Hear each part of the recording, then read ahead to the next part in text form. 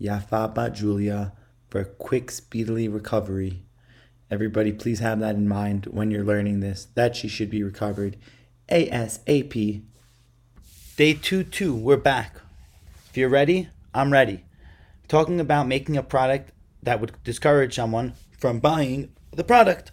Now, you can hurt the manufacturer, you can hurt the store who sells it, and sometimes you could talk about the store or the manufacturer, but for now, for the most part, you can't.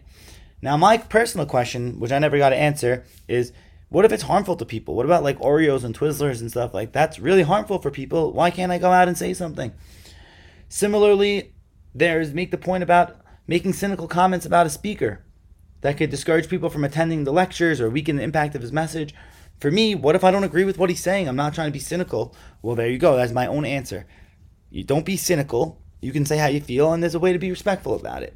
And with any mitzvah, you should be trained, at even from a child's age.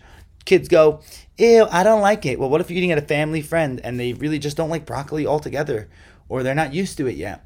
You have to teach them how to say that, not say ew, because you can hurt someone's feelings. Now, we're talking about the tools that we use, aka our tongue. This is the ethical portion. We're talking about you really want to perfect this tool of not using your tongue for forbidden talk.